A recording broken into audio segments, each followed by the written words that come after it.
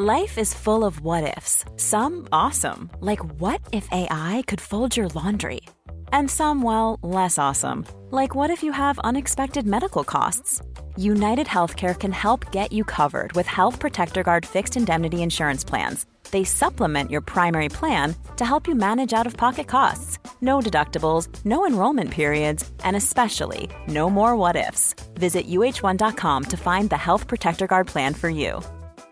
When you're ready to pop the question, the last thing you want to do is second-guess the ring. At BlueNile.com, you can design a one-of-a-kind ring with the ease and convenience of shopping online. Choose your diamond and setting. When you find the one, you'll get it delivered right to your door. Go to BlueNile.com and use promo code LISTEN to get $50 off your purchase of $500 or more. That's code LISTEN at BlueNile.com for $50 off your purchase.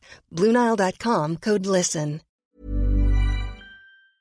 So, I have been wanting this for years, and if you're an older fan like me, oh, I'm so ancient right now, you'll totally get it.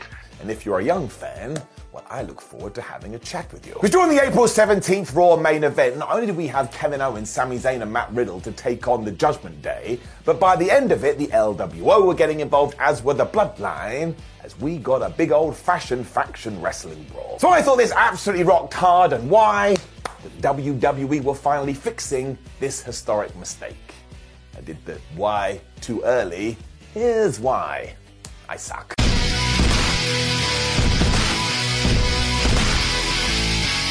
Because that's right, we are talking about faction warfare, we are talking about stables, we are talking about groups, we are talking about whatever you want to call them. So when we go back to this Raw 2, do not forget it began with Damian Priest, Rhea Ripley, Dominic Mysterio and Finn Balor coming out to make a deal with Paul Heyman, the Usos and Solo Sikoa. And straight away I was like, man, I like this, because we're going back to the past. Now, I still don't know the real reason why WWE has shied away from this for so many years, but I can only presume it's because one Vince McMahon doesn't like it. And the evidence is up there on the screen. I mean, he enjoys nothing more than putting two people together and then within about 3 weeks starting to tease that they're about to break up. I mean, oh, can they coexist?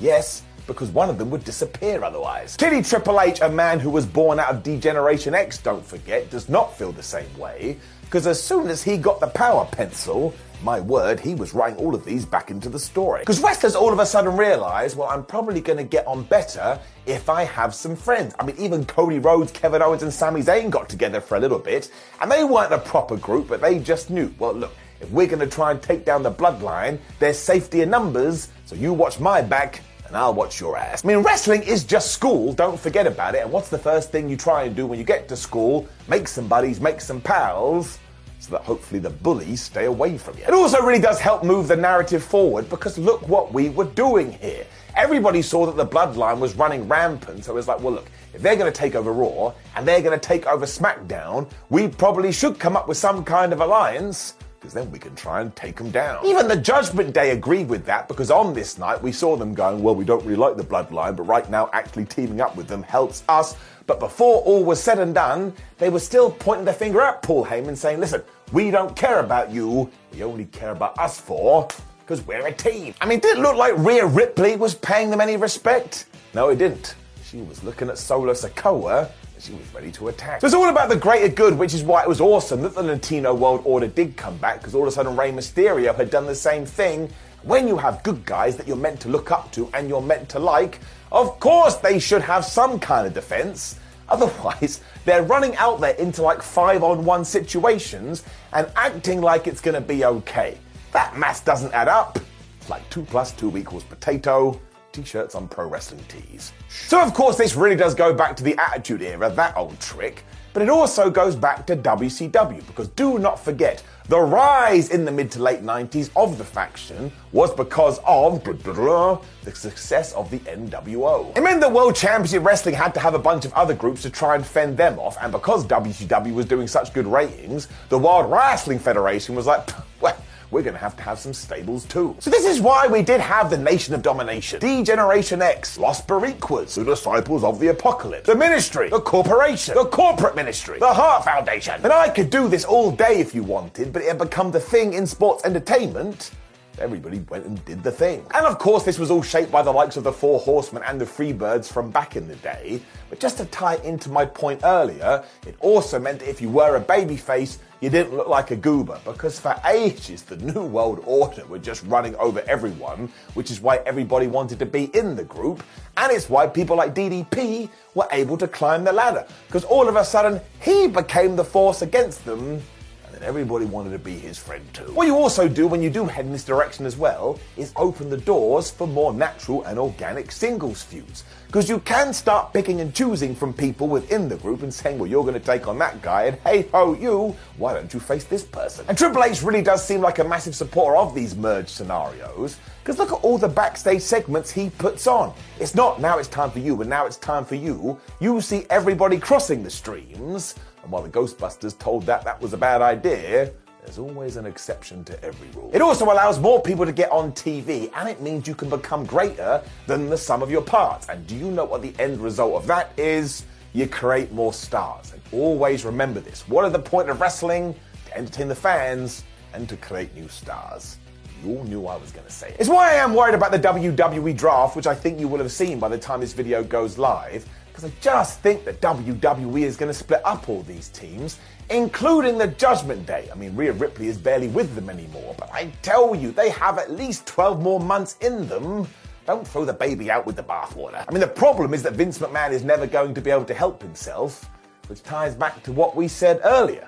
I mean, do not forget that when Randy Orton and Riddle got together, Vince wanted to pull the trigger after 2 weeks. And it was only the crowd going, oh my gosh, we love these guys, that allowed it to go as long as it did. I do think it will be a mistake though, because the Judgment Day at the moment are acting as wonderful protectors for Dominic Mysterio as he continues to get better and better. And as for the LWO, you can't mess with that right now. Once again, they've only been going about 6 weeks. I can't believe we do anything with the Bloodline either, because the entire WWE structure is lent against them.